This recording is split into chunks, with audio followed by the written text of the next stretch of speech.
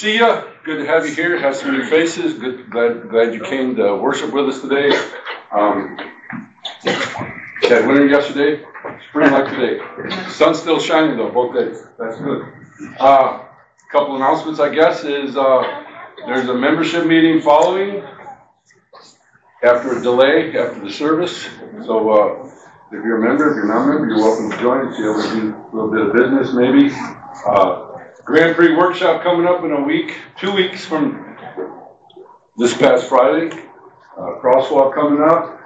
Hopefully we have warm weather. And Easter is just around the corner. So a lot of things to do, a lot of preparations.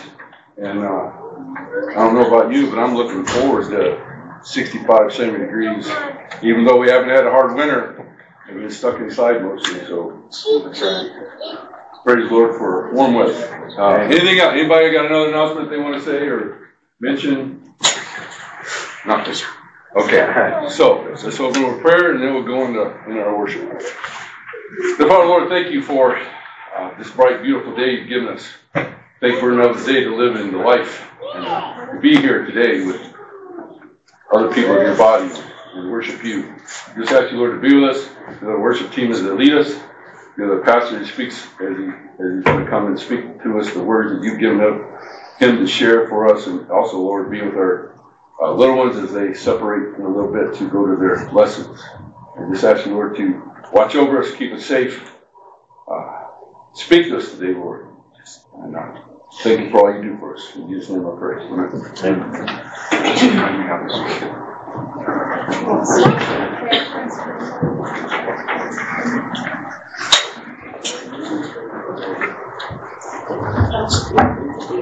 All right, good morning, everybody. Good morning.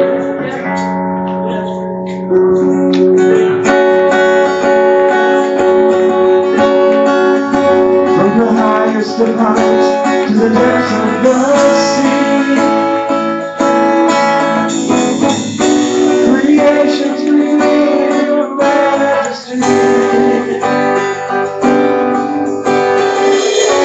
From the colors of fall to the fragrance of spring,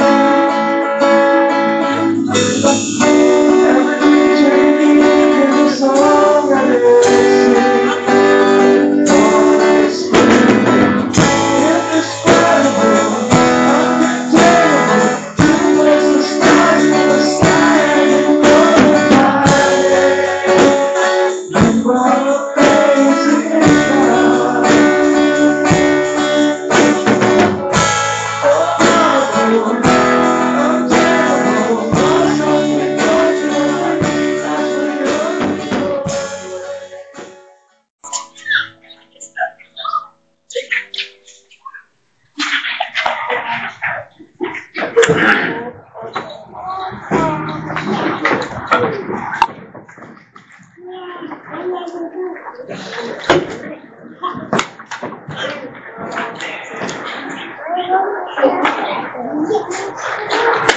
Good morning, everybody.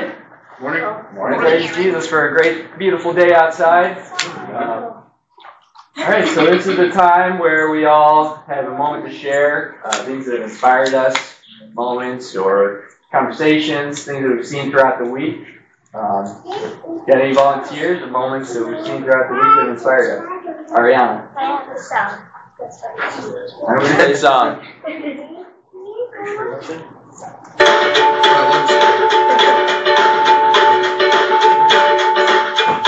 I lost my keys in the great unknown.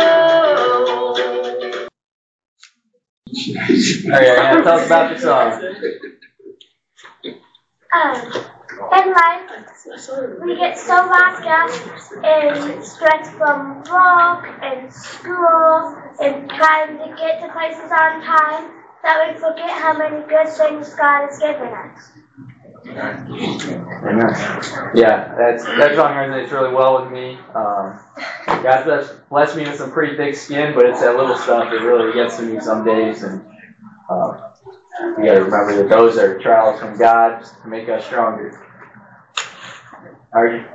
I have It's a song lyric somewhere. I'm gonna read a little snippet of it. I'm not gonna share the whole song in just interest of time. But I'm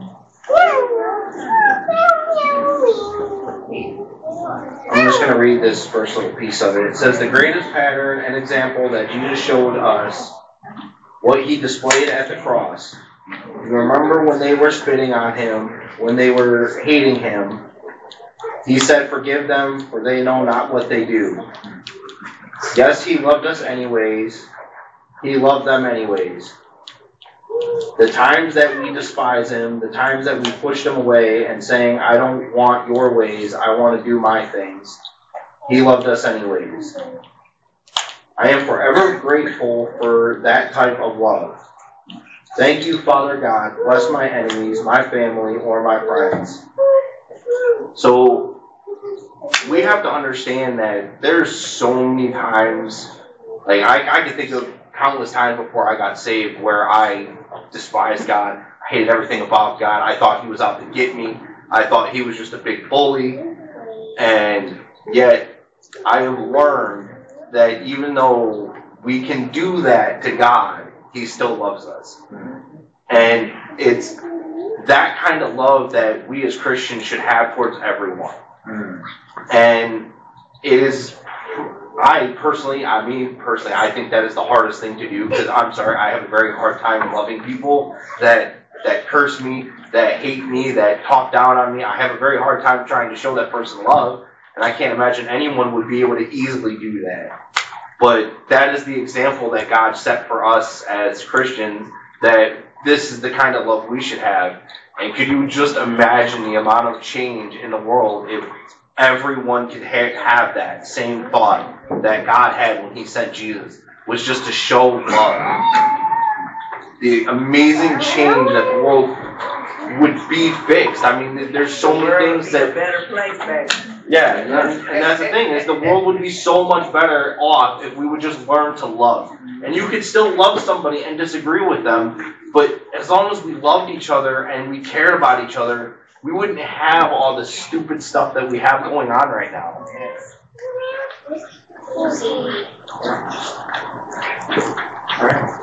As I was standing up here, Ariana brought a song, RJ's brought song lyrics, and it's a pretty consistent theme is people are bringing inspiration from music. I'm realizing that it's a great blessing that God has given us, the creativity and all the tools we need to make amazing music to inspire and encourage other people, and even for Christians to take inspiration from potentially non-Christian music at times. It's really amazing and a great blessing. One of my favorite songs is a non-Christian song. It's a very, very emotional song. Tony, you got something? This is really cool. My mom sent this to me. Just read it out loud. It said, I asked God to take away my habit. God said no. It's not for me to take away, but for you to give it up. I asked God to grant me patience. God said no. Patience is a byproduct of tribulations. It isn't granted, it is learned. I asked God to spare my pain. God said no. Suffering draws you apart from worldly cares and brings you closer to me. I asked God to give me happiness. God said no. I give you blessings. Happiness is up to you. I was like that one. That's really good. I asked God that for all things that I might enjoy in life. God said no. I will give you life so that you may enjoy all things. I asked God to help me love others as much as he loves me. God said, finally, you get the idea, my child. Which is really cool. But, finishing with this verse, Romans 8:38-39. For I am convinced that neither death nor life, neither angels nor demons, neither present nor the future, nor any powers, neither height nor depth, neither height nor depth, nor anything else in all creation will be able to separate us from the love of God that is in Christ Jesus our Lord. I think Paul just put it out there. That's everything. He didn't miss a beat. That nothing can separate us from the love of Christ that's in Jesus. And I always share this and share it to yourself, share it to God, and share it with somebody else. What are you convinced about? Think about it. All right. Okay, anybody else got anything before we head back into worship? All right, I'm going to pray, And we're going to go into offering and worship. Lord, thank you for this day. Thank you for this beautiful earth you've given us to live on. The love that you provided for us, giving your son for us. We need your help, Lord, and I pray that you would give it to us to show that same love to others around us. People who cursed us, people who may dislike us or hate us or come against us. We know that you love them. We want to love them the same way you love them, Lord. Be with us. Help us to not take for granted all the moments that we live. I know I do it all the time. But every moment you've created for us, so beautiful, Lord. And I'm so grateful for it. I pray that you bless the tithes and offerings. Be with us as we go out in the world, and you bring us comfort and wisdom, Lord. In Jesus' name, amen. Thank you.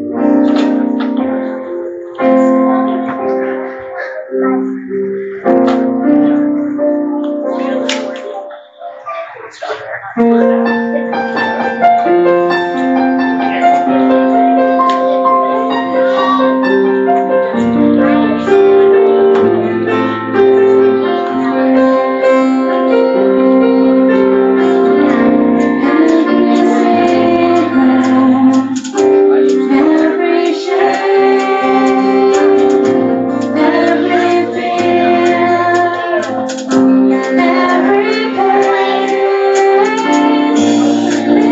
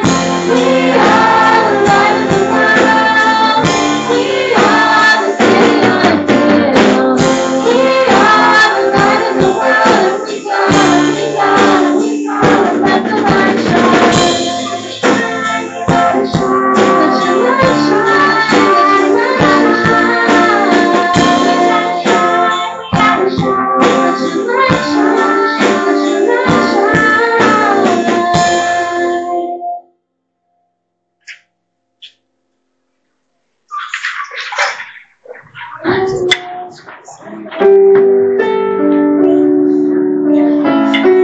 kids, slowly walk to your class.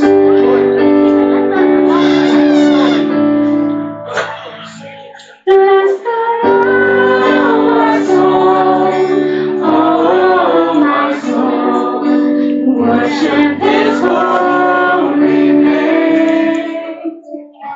Sing like never before, oh my soul, I'll worship Your holy name.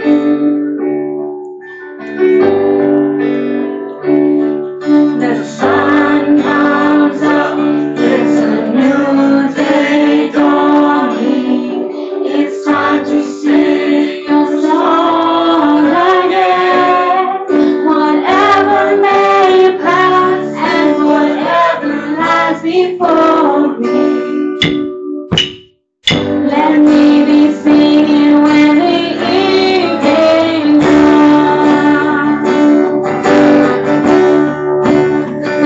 Bless the Lord, my soul, oh my soul, worship His holy name.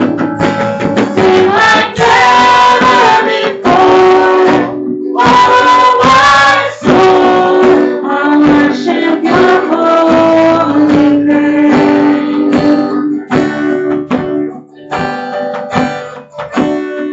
You're rich in love and You're slow to anger.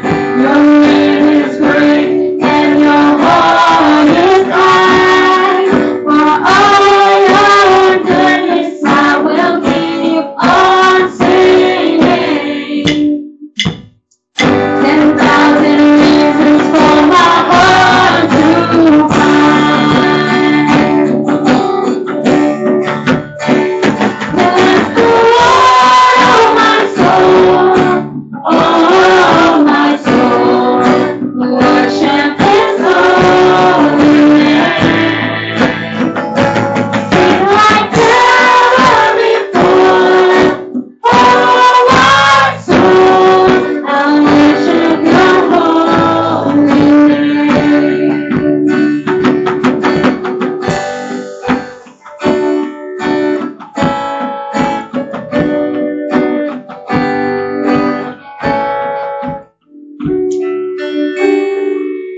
And on that day when my strength is failing, the end draws near and the time has come. Still my soul will sing Your praise unending. 10,000 years and then forevermore.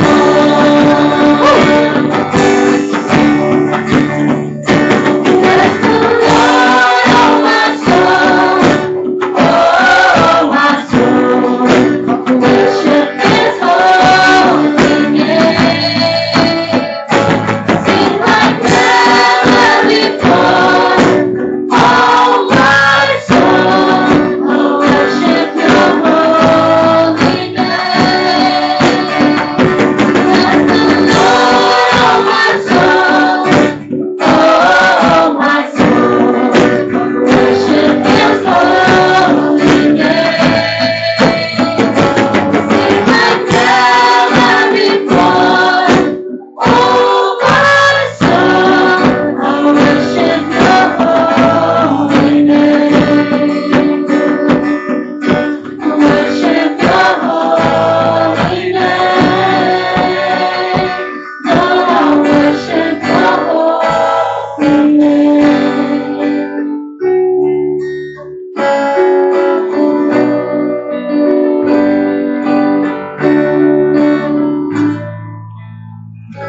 Sing like never before, oh my soul, I'll worship Your holy name. Worship Your holy name. Lord, I'll worship Your holy name.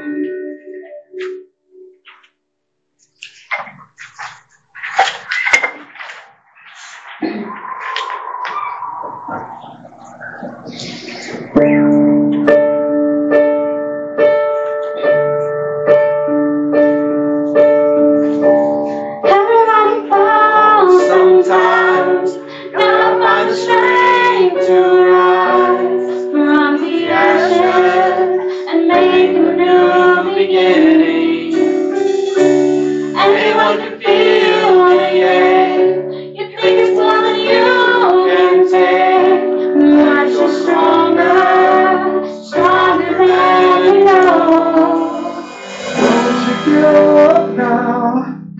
The sun will soon be shining. You gotta face the clouds to find silver lining. I've seen trees move on mountains, hope that doesn't ever end, even when the sky is falling. I've seen miracles just happen, silent prayers get answered, broken hearts become brand new. That's what makes you new.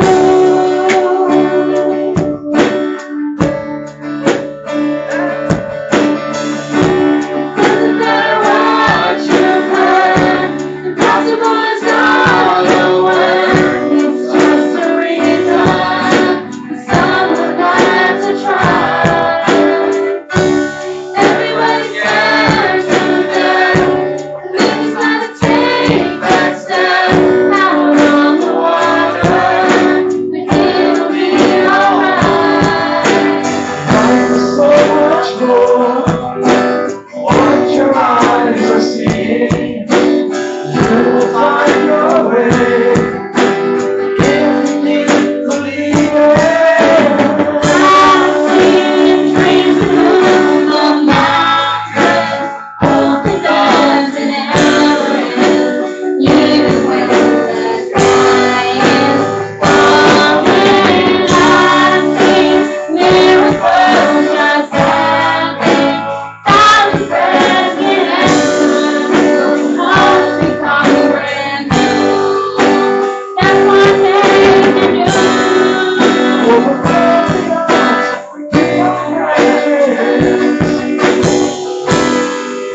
When the world says you can't, It'll tell you that you can.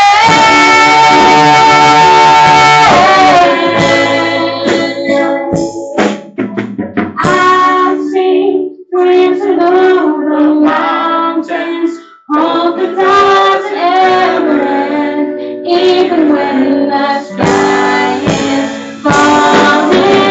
I've seen miracles just happen, silent prayers get answered, broken hearts become brand new. That's what makes it new.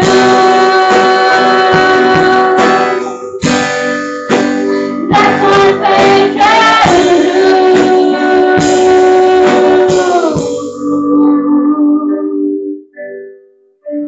Even if you fall sometimes, you will have the strength to rise.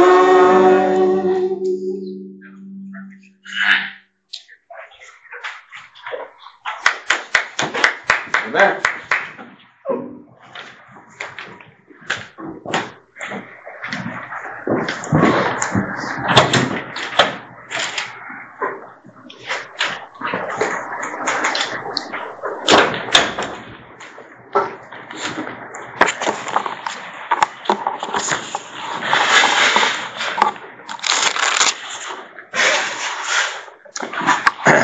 Had one of my grandchildren over to the house, my youngest grandson, Carson, and Ariana was there, and I want to say Zayden and Caleb were the other two.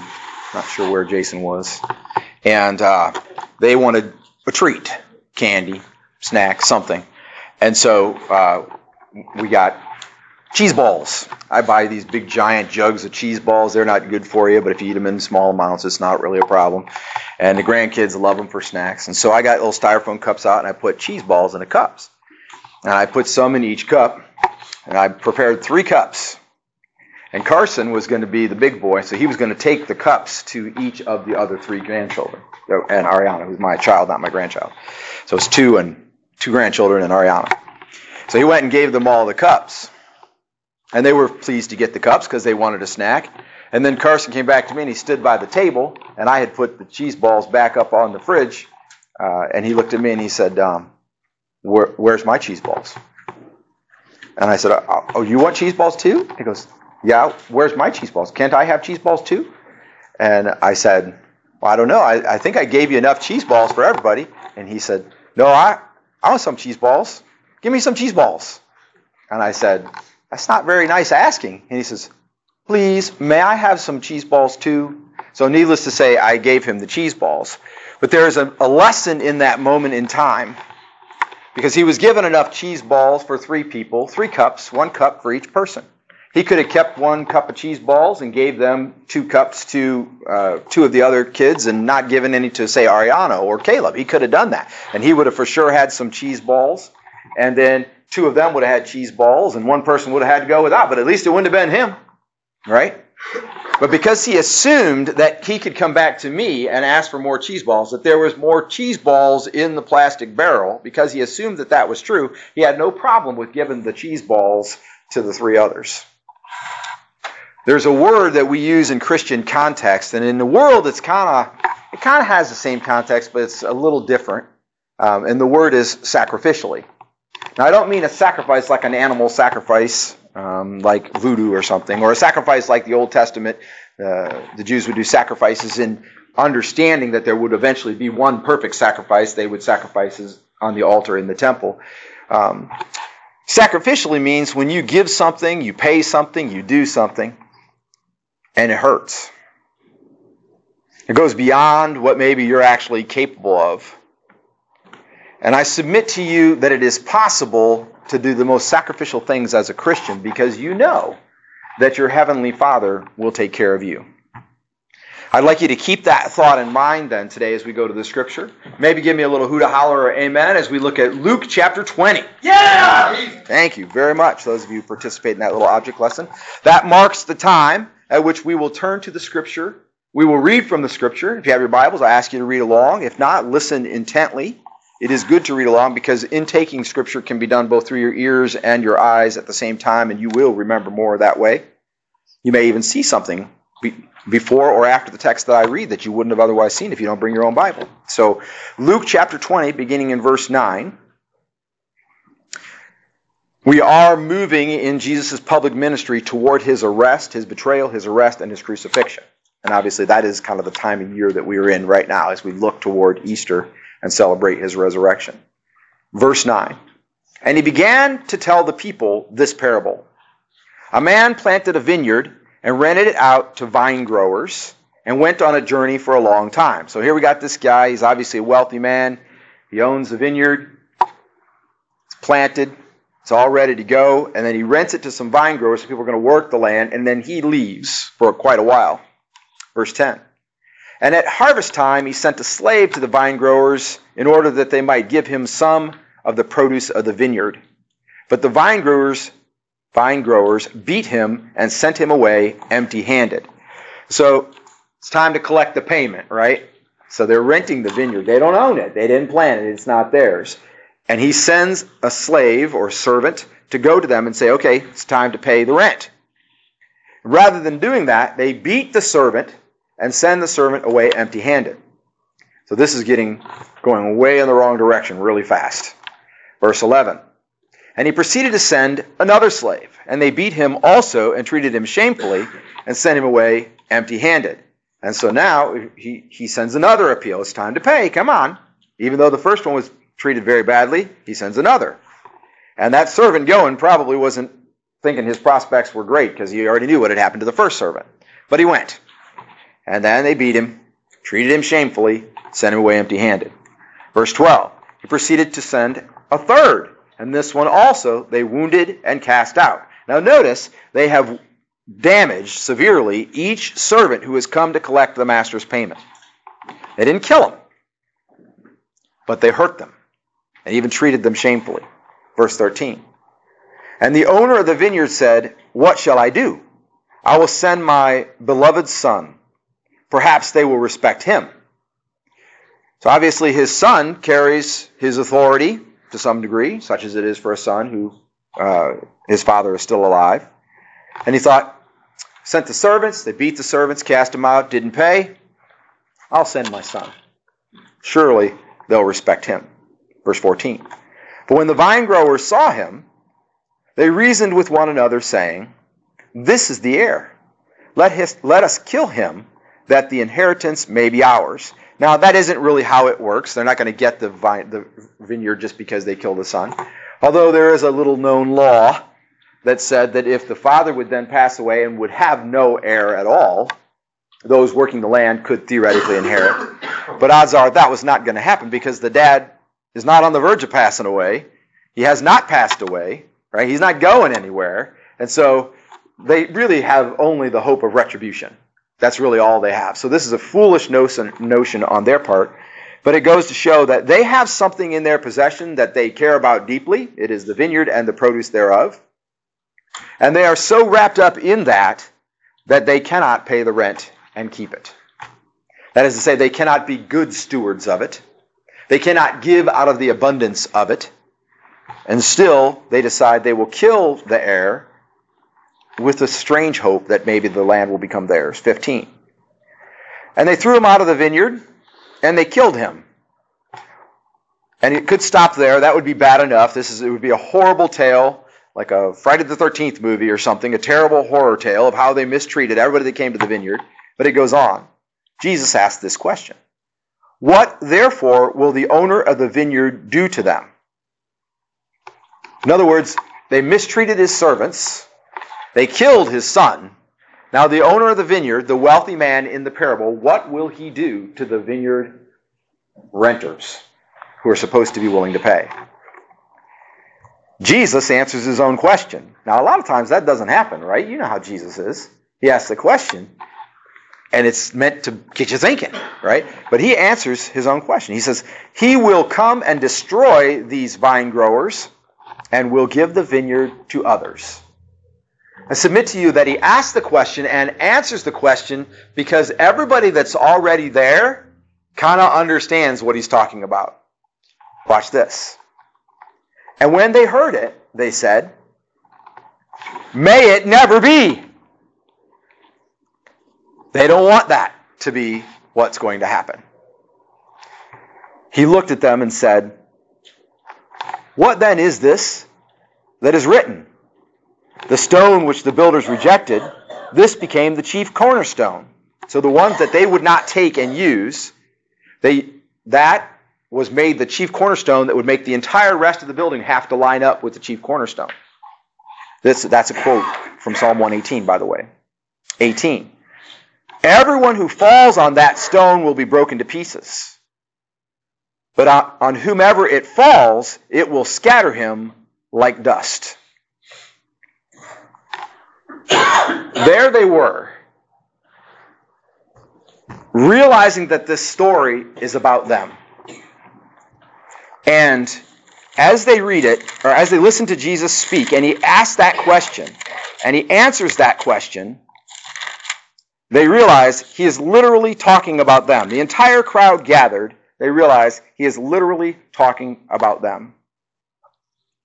And over in Matthew, you can flip there if you want, beginning in verse 33, the same parable is told. We're not going to read it all again. It begins in verse 33, Matthew 21:33.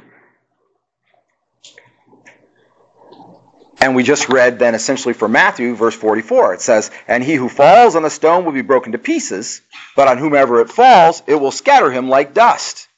Then verse 45. And when the chief priests and the Pharisees heard his parable, they understood that he was speaking about them. So there it is. They know that this parable is about them. These are the chief priests and the Pharisees. So they're the leaders of the Jewish people, the people speaking, it's people tending in the temple. The Pharisees were the traveling. They were proselyting, preaching the word of God, and trying to lead people into the Jewish faith. And they knew that Jesus was talking about them. Verse 46. And when they sought to seize him, they feared the multitudes because they held him to be a prophet. When they sought to seize him, they feared the multitudes because they held him to be a prophet. In the book of Mark, the same parable is listed.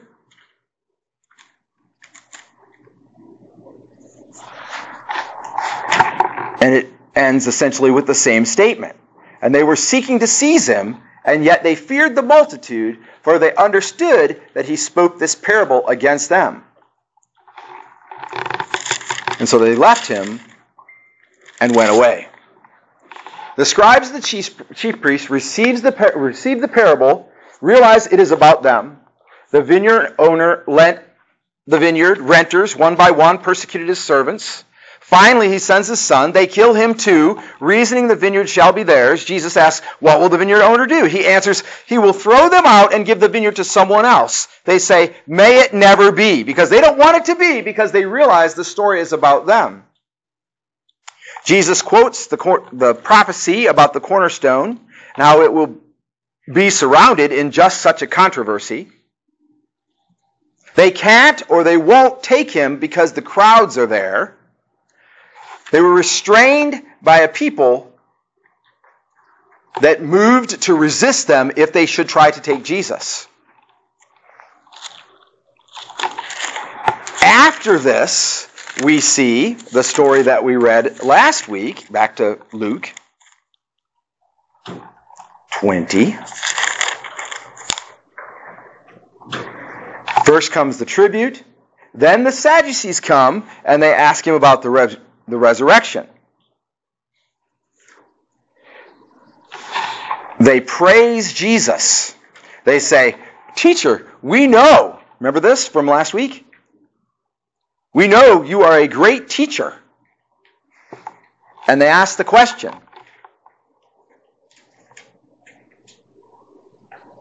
Verse 20.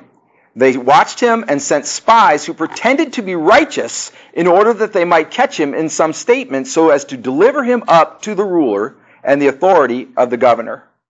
That's verse 20 in 2020. It's 2020. How about that? Verse 2020.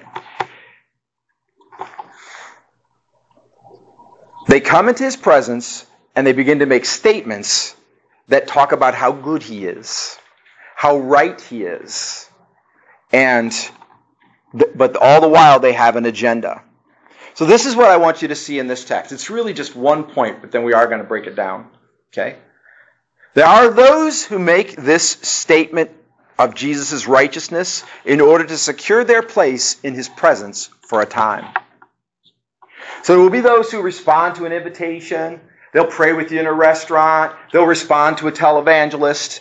All of these kinds of things. There will be those who say just the right things in order to stay close to Jesus, but they have a different agenda. Being near Jesus with an agenda is actually ruin. But being near Jesus then has a look, doesn't it? Do you know what the word baptism means? Don't answer, but just think about it. Do you know what it means? Do you know what the word Christian means? Could you name 15 or 20 books of the Bible? Could you name a few of the 10 Commandments? Not necessarily all 10. We learned in a study recently that most Christians can't name all 10 of the 10 Commandments, which is really sad. But could you name a few of them?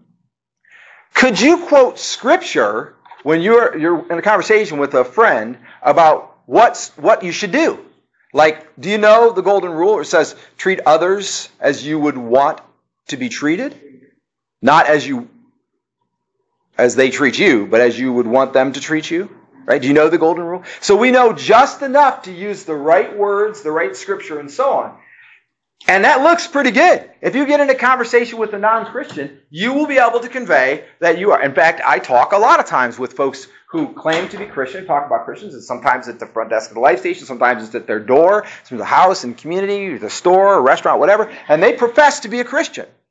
And frankly, they know the language. They will tell you how awesome it is to know Jesus, how important it is to follow Jesus. Now, if you talk with them at length, you'll quickly discover that they have another agenda. They'll say things like, I don't need to go to church, I don't need to worship, I don't need to give, I'm not part of a church, I'm not part of a church body. Or you ask them when's the last time they talked to somebody about Jesus, and they'll say, oh, well, it was a few weeks ago, or a few months ago, or maybe never. When you dig into it, you find out that they are not actually walking the ways that Jesus walked. They're just hanging out, looking like they're in the presence of Jesus. The question is, I suppose then, is this parable about us? Living in the Lord's vineyard by no means make you an ally of the vineyard or of the Lord. You could live there, you can tend it, you can get the blessings from it.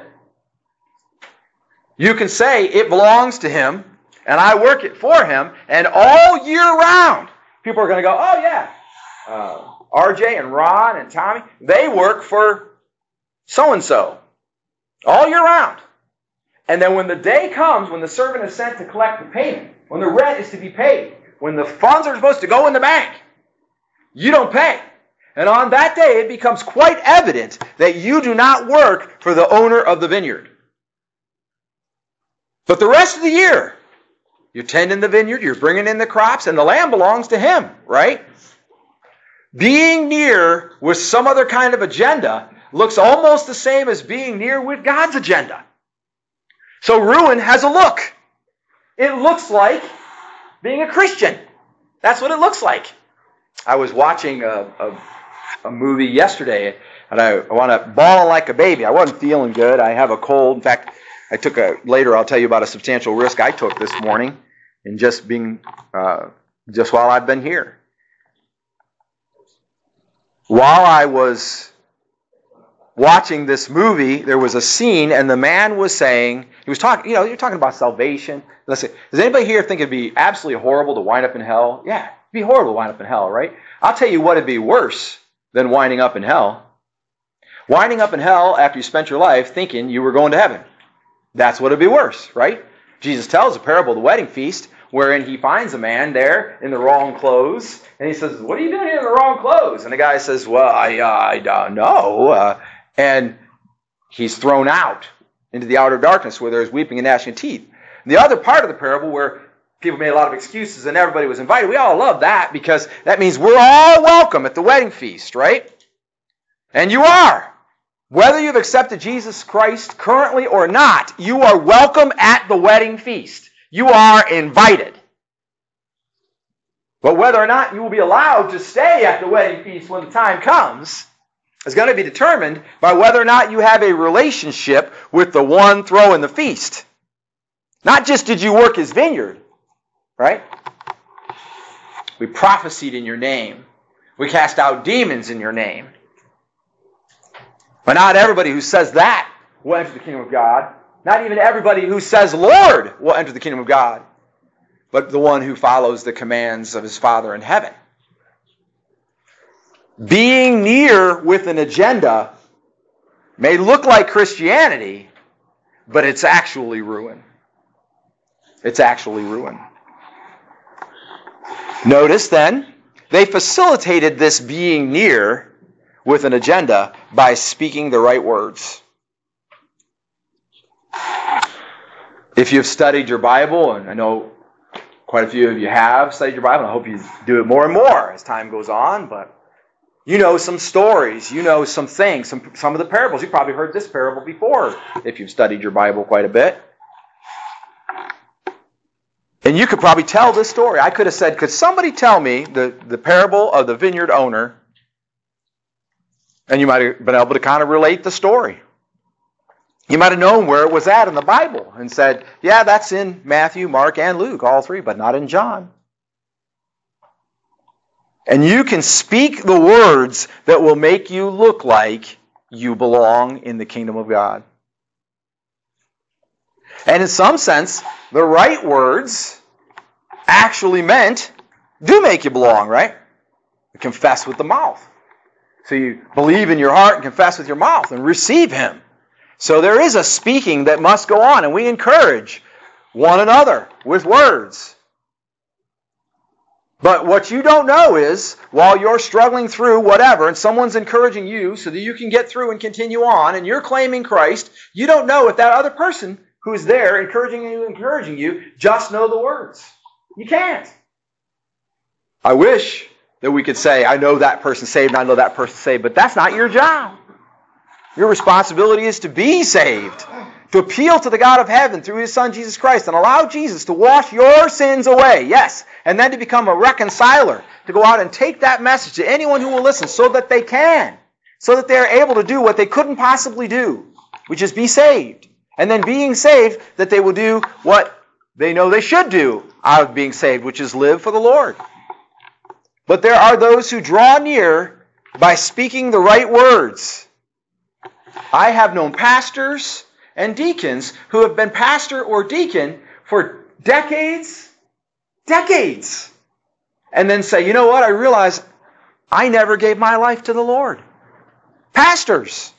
Some people in the room think there's a possibility that God might be calling them to be a pastor or calling them to be a deacon. Don't do it if you ain't saved. Doesn't matter if you can learn the right words. First thing you need to do is submit your life to the Lord Jesus Christ in totality. Give Him everything. And you say, well, I don't even know what everything is. Yeah, that's the best time to give it to Him, because once you know what it is, it's going to be awful hard. Giving Him your suffering that happens right before you die. Giving Him your brokenness that you may have to travel through at some point in time, or your broken relationships, or your broken hearts. Once you see the pain and difficulty that you may face, or the great prosperity that you may face, that's going to be hard to give that to Him. They were wrapped up in operating the vineyard. They were wrapped up in its produce. They couldn't give Him the rightfully due percentage.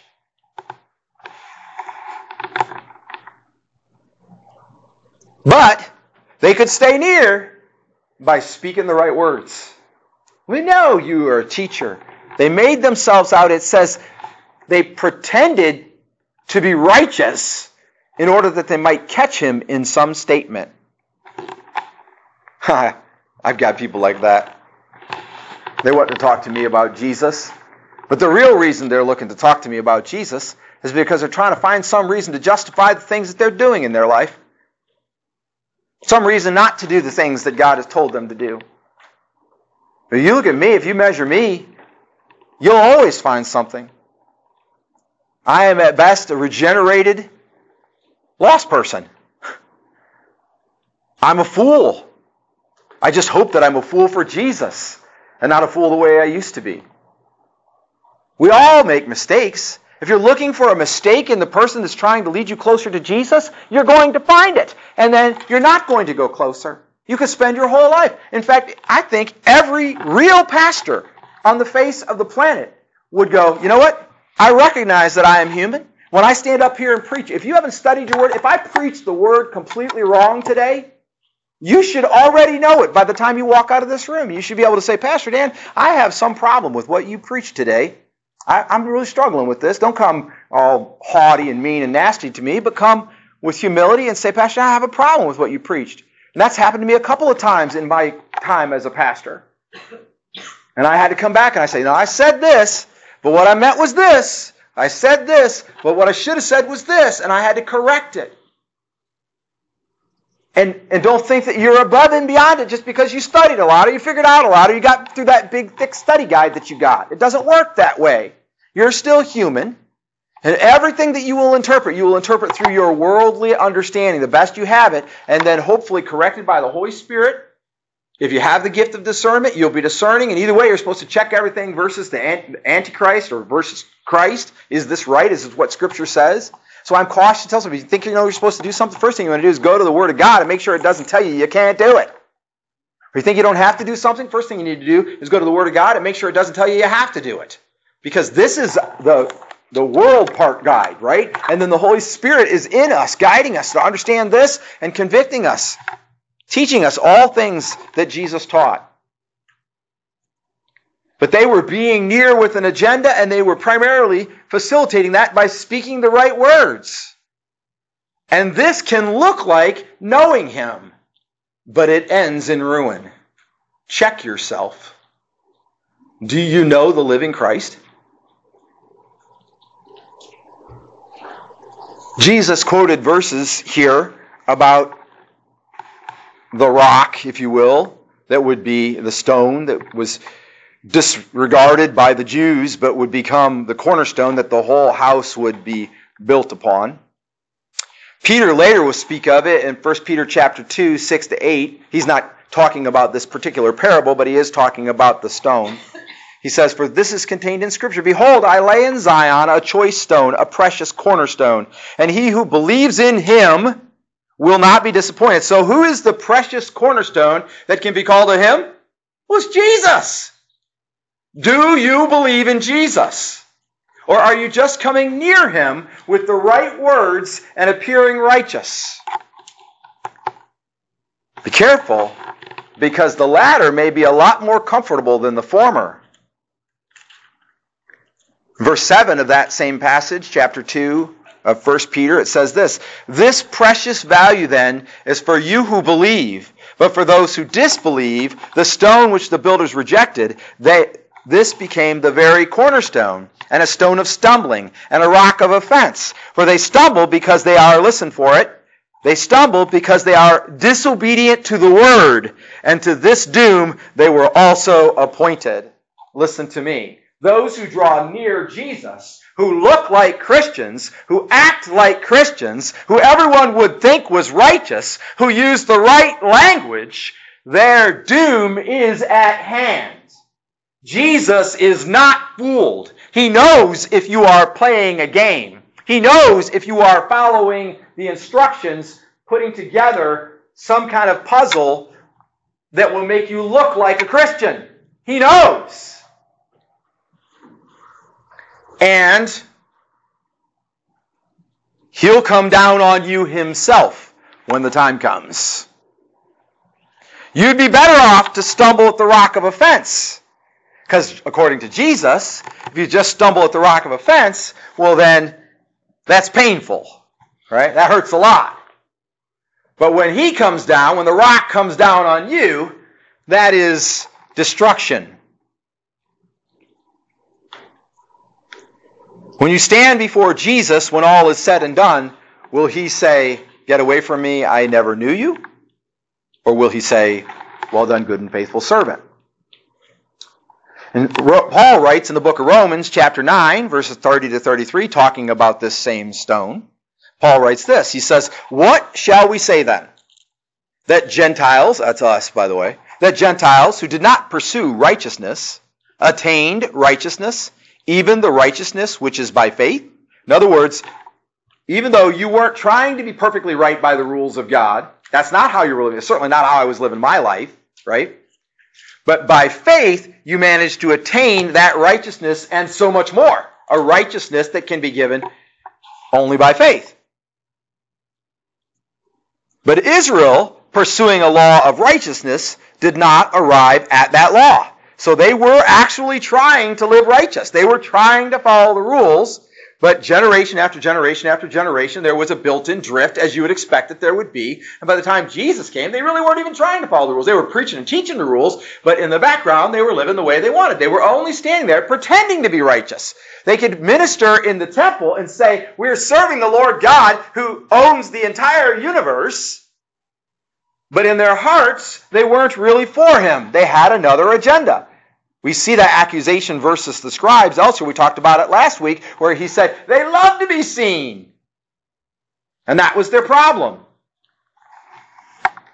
He says, "But Israel, pursuing a law of righteousness, did not arrive at the law." Verse 32. Why? Because they did not pursue it by faith, but as though it were by works. They stumbled over the stumbling stone. Just as it is written, "Behold, I lay in Zion a stone of stumbling and a rock of offense, and he who believes in him will not be disappointed." You see what God has done? If you decided today, based on the sermon that I'm giving you, to follow the Word of God, if you said, "I am going to do everything that this Bible tells me to do from now on, I will perfectly attend to God's needs. Whatever I can figure out God wants me to do, I will work my butt off and do it exactly right." If you have not accepted Jesus Christ as your Lord, which means he tells you what to do and you do it, as your Savior, which means he pays the price for your sin, if you have not done that, you will go to hell despite every best effort. That's what the Bible teaches. And that's what they did. A whole people following the Word of God, they said, preaching the Word of God, memorizing whole books of the Bible, fasting completely from food and water for 2 days a week, 24 hours, no food or water, 2 days a week. These Pharisees did. But they did not like the fact that this parable that Jesus told basically explained that they would not keep the kingdom of God. It would be wrested away from them and given to those who believed, that's what I said, who believed in the one whom God sent. The psalm that Jesus was quoting, I mentioned to you earlier, was Psalm 118. And this is what that originally says. The stone which the builders rejected has become the chief cornerstone. This is the Lord's doing. It is marvelous in our eyes. This is the day which the Lord has made. Let us rejoice and be glad in it. That last part might sound kind of familiar if you like lyrics of songs. This is the Lord's doing. The cornerstone, remember? The block of stumbling, the stone that will fall and crush. This is the Lord's doing.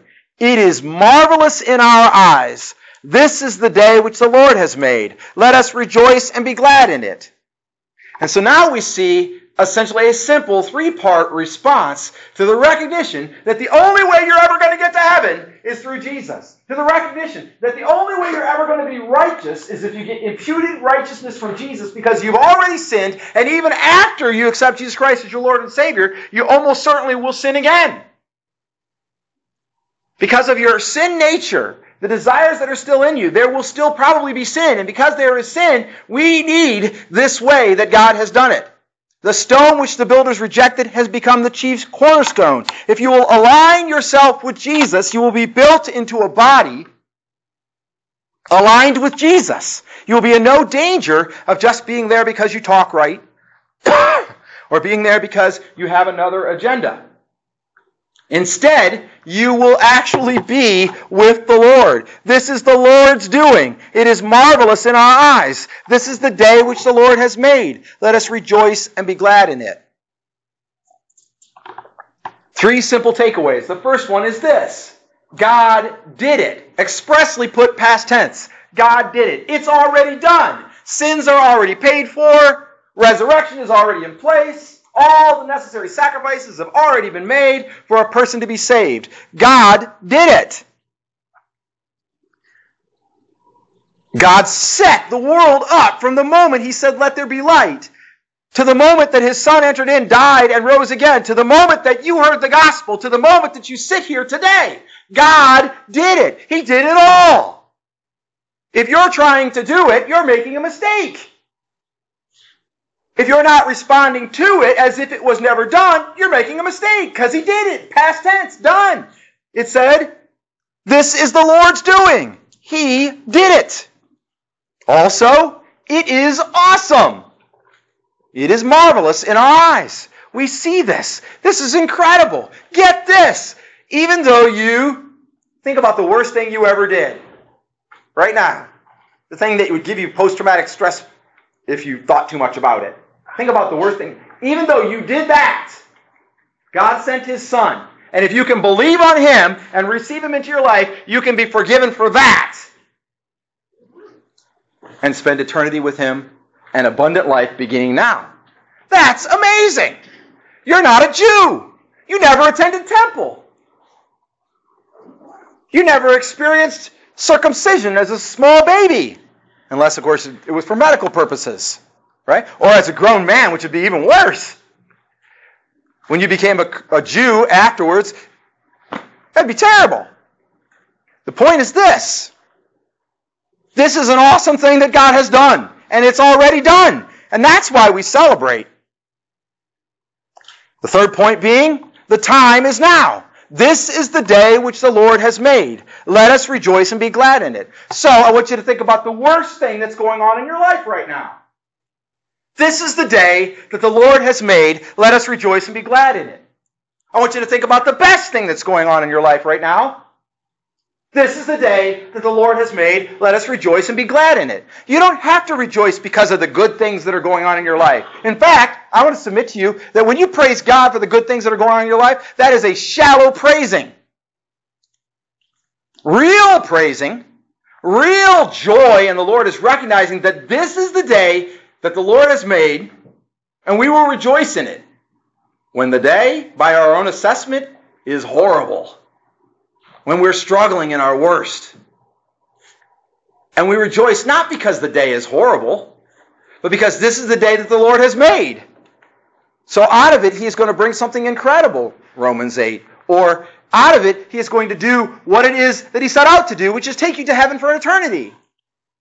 You have not struggled so far. I mean, I know you've been through some stuff. I've been through some stuff. We've all been through some stuff. But compared to Jesus, it don't count. It's nothing. You've not been whipped until the skin's missing on your back and people can see your bones and muscle, sinew. Near death, until you're scarred.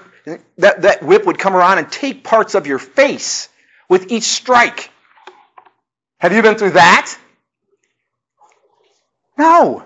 We've not been through anything like what Jesus went through. And He stayed the course to the end and rejoiced. He did it for the joy that was set before Him. This is the day that the Lord has made. The time is now. There's a song that the Lord brought to my attention and has a number of times, specifically while I was on my recent sabbatical. And there were two of them actually by an artist named Lauren Daigle. And one of those songs are These Are the Days. And I was listening to this song. It says, open your eyes, I'm telling you why. You'll see heaven inhabit our praises. This is what we came for. Singing a song of paradise, believing the good news is alive. This is the great jubilation. This is what we came for. What He came for. Oh, these are the days. These are the days. These are the days we've been dreaming of. So don't look away, because these are the days. These are the days. Better get them while they come. Don't you understand that that horrible thing that you might be going through right now, as bad as it might be, that diagnosis, that broken relationship, whatever, these are the days. If you go, I'm waiting for a better day, one may never come. Because right now you're dealing with a bad diagnosis. Next week you may be dealing with a broken heart and a bad diagnosis. These are the days. We praise Him because He did it. It is awesome. And the time is now. So then what does sacrificially mean in this Christian context? Because that's what we're called to. That praise, the same way as when we praise Him when we're down and out or hurting or don't feel like it, that praise is what truly gives Him glory. Our sacrificial actions that we're called to in the Lord truly give Him glory. We're called to give Him our money, our food, things you don't need anymore and things someone else could make better use of, or maybe even just as an act of kindness, and to do so sacrificially. Are you giving sacrificially? Your tithe is not giving, by the way. The tithe is God's money. You give them sacrificially, you give above and beyond. Serving. Meet the needs of others. Volunteer. Provide labor to do something that someone else could do so that they don't have to. Sometimes we're about doing something that they can't do. But really, service is when you do something for someone else so that they don't have to do it. And we ought to be glad for the opportunity. And we should do so sacrificially, meaning it should hurt. It should go beyond what we're capable of. Pray. Engage in a systematic battle to affect the spiritual realm for God's glory. Lift up specific requests that people have mentioned to you. Pray for God to do what God would do anyway. Do you get that? The Lord's Prayer says we should pray for God to do what God would do anyway. But we're only praying for what we think God won't do, or what we think God needs to do, or we think God should do because we want that outcome. We need to pray for what God would do anyway. When you pray for healing, realize God would do that anyway. It is His will. And we pray His will be done. But then we have to do it sacrificially, which means we have to stop watching so much TV and reading so many other things and finding so many other ways to entertain ourselves, etc., and mark out time to systematically pray and serve and give. Fellowship. You're supposed to, as a Christian, you're supposed to share your life by being here, by listening, by inviting, by caring more for the concerns of others than you do for your own. And to do so sacrificially. I went to the hospital to visit a woman who was dying. She was dying. They had told her, they'd called in the family. But as I was making the visit, I was the only one in the room. And I said, hey, how you doing? I called her by name. And she said, I'm doing fine. How are you? And I said, I'm doing fine. I couldn't possibly say anything that I was, struggling, having trouble with or anything like that when when she was dying, But she noticed something, and she said, there's something going on. What is it? And I said, well, this is the problem, but God's taking care of it. It's going to be fine. It's not going to be a problem. And she said, well, let's pray about it right now. And she began to pray out loud to the Lord. I went to a conference in Florida, of all places. Beautiful. I rented a motorcycle for one day while I was there and drove, and kind of regretted it a little bit because at night when I drove it was really cold, and at daytime when I drove all the exhaustion were killing me. But I'm at the conference, and they pipe in this guy from China who's a missionary working behind the lines in China in a place where you are not allowed to share the gospel, not allowed to give away Bibles, and he's sharing the gospel and giving away Bibles. And they bring him on screen, and I'm thinking this is an opportunity for us to pray for him. This is an opportunity to support him. And he starts to talk about all the people that have died serving Jesus behind the lines, if you will, in China in recent months. And all the while I'm thinking, okay, any second now we're going to have prayer for this guy. We're going to pray. He's on the front line. He's serving Jesus. I want to pray for this guy. And he says, and so at this point, I would like to pray for you. The guy from China who's lost family members, a sibling, friends, everybody that he graduated high school from that had become a Christian was dead. All killed for their faith. And he says, let me pray for you. And he proceeds before he goes to pray, he says, because I know what it's like there in America. And I'm like, what? This is pre-COVID, pre-dissension, if you will, division, at least as it has been the last 4 years. I don't know, what is he talking about? He knows the way it is in America. And what he said was, I know how it is that you live in such an amazing place that it's so hard to make sure and give God His due. And he proceeded on the screen in front of all of us men, probably 5,000 of us men, pastors and deacons and missionaries, to pray for us. That we would realize that our vineyard is so good, but that we would then give the Lord His due. She was dying and prayed for my relatively petty concern. Everyone around him was dying, and for all I know, he's probably dead now. And he prayed that we would be the church of Christ. That's sacrificially. And if your life is really, really good, you still got to find a way to pray sacrificially. If your life is really, really good, you got to find a way to care about the needs of others more than yourself. I could go all the way down this list of spiritual disciplines that Jesus has given us. But hear me now. If you do them all, if you pray like I'm describing, if you fellowship like I'm describing, if you give money, if you shut up and let God speak by practicing silence and solitude, if you serve, not expecting anything in return, self-sacrificially, bleed on your task for someone else, but don't have Jesus, it's just a path to ruin. It'll look really good. In fact, you can probably get a job as a pastor, probably serve the church as a deacon. Everyone will be singing your praises. In fact, they'll be trying to say the right things and do the right things so they can stay near you, because it's obvious to them that you're going to heaven, just as Jesus was, and it was obvious, and yet they were blind. The parable of the vineyard is as much about us today. What have you been blessed with? And how are you using it sacrificially for the Lord?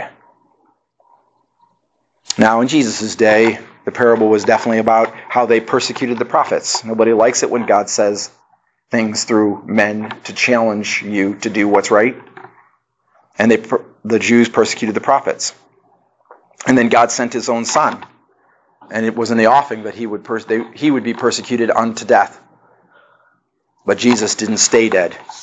The stone that was rejected became this cornerstone. And the question is, are you stumbling on it? Meaning, you're trying to do the good works, you're trying to do whatever, but you're not truly submitting your life to the Lord and letting Him be in charge? Or are you bound to be crushed by it because you're walking a path pretending to truly be a Christian, using the right words, doing the right things, but you know in your heart, not Jesus, but you, or maybe demons and evil spirits, or some idea that you have is in charge? Start by saying no. No to the ideas of this world. No to your own ideas. And consider how marvelous it is that the God of the universe would send his own Son to die for you. That if you would accept him in truth, you would have abundant life on this earth, even through trials and difficulties and suffering, and there will be sorrow and suffering on the road of righteousness, on the highway of holiness. Even through that, you could say, rejoice, for this is the day that the Lord has made. The next time that you're in the worst spot you think you've ever been in, or worst spot recently, you get the worst news, or something's falling apart, say to yourself, but I'm going to heaven. But Jesus is living in me. And if in that moment when you're facing that trial, you can't find Jesus living in you, then he's probably not living in you now. Because my experience is when things get really rough, he shows up in force. Not to fix the problems, I'm not saying that. Sometimes that happens. Silent prayers are answered. It's true. But to hold me together so that I don't crumble. I'm a living testimony. I had to repent this week as I was preparing this message because I realized it's so easy. I'm blessed. I have a beautiful wife, a beautiful home. We have beautiful jobs that get the job done even though they're so frustrating at times. Pay the bills. Beautiful kids, beautiful grandkids, a lot of friends, a great church. I love this church. Given my choice, I would never serve a church that's not like this one. Because this is a church where people desire to follow Jesus. But if you've been playing a game, you need to be warned. You need to stop. Because it may look like Christianity, but it leads to ruin.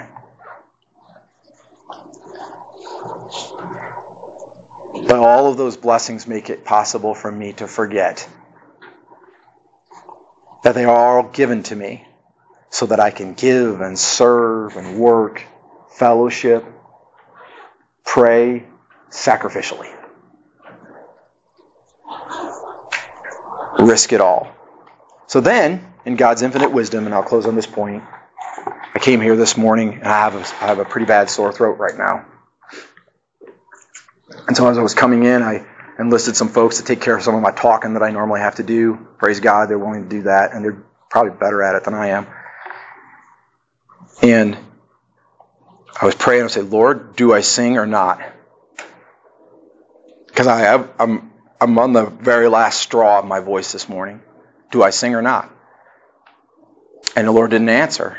And all I could think of was all those Bible verses that say, rejoice, sing, praise, sing praises, praise, praise, praise. And so I said to the Lord, I said, okay, well, here's what's going to happen, Lord. I'm going to sing praise. And when it comes time to preach, I have no voice. Then there won't be no preaching. Or I'll enlist somebody or we'll figure something out. We'll get it somehow or other. So, but I'm going to leave it up to you. And I sang. And now I've preached. And I'm grateful. And in an hour I may not be able to talk. But I risked this sermon for those praises. Did you sing? It says rejoice. For this is the day that the Lord has made. Could you not find it in yourself this morning to sing praises to God because your situation, because you don't like the sound of your voice, whatever it might be? But He's God. And there is one reason and one reason alone to praise Him. And that is because He wants us to. I'll ask the praise team to come forward at this time. This is going to conclude the message, but I'm asking you today, search in your heart and ask yourself, have you drawn near Jesus by using the right words, by behaving a certain kind of way? Are you pretending to be righteous, or are you truly righteous? When the chips are down, When the worst happens, will you stick with Jesus? It's determined largely by whether or not He is living in you. And if He is living in you, then you'll stick with Him. And if He's not, then your eyes will be everywhere looking for a solution. Looking to solve the problem that you're facing. Everywhere but Jesus. Jesus is Lord. He is the rock. Stumble not on the rock. Be crushed not by the rock. Do not live only to have your vineyard ripped from you and given to someone else. Live as a great steward of all that God has blessed you with and return to Him sacrificial. As we sing. Will you stand with me and sing this song? Stand with me and sing this song. And then if the Lord is speaking to your heart, you respond. Accepting Jesus Christ as the first time, repenting of a particular sin, needing to be baptized, some other decision if the Lord is in your heart, whatever it might be, you need to profess it openly so we can pray for you. Whenever God is moving, you move. I have decided to follow Jesus. I have decided to follow Jesus. I have decided to follow Jesus. No turning back. No turning back. Not just the song, those words mean something. What do they mean to you? Though none go with me, I still will follow. Though none go with me, I still will follow. Though none go with me, I still will follow. No turning back, no turning back. My cross I'll carry till I see Jesus. My cross I'll carry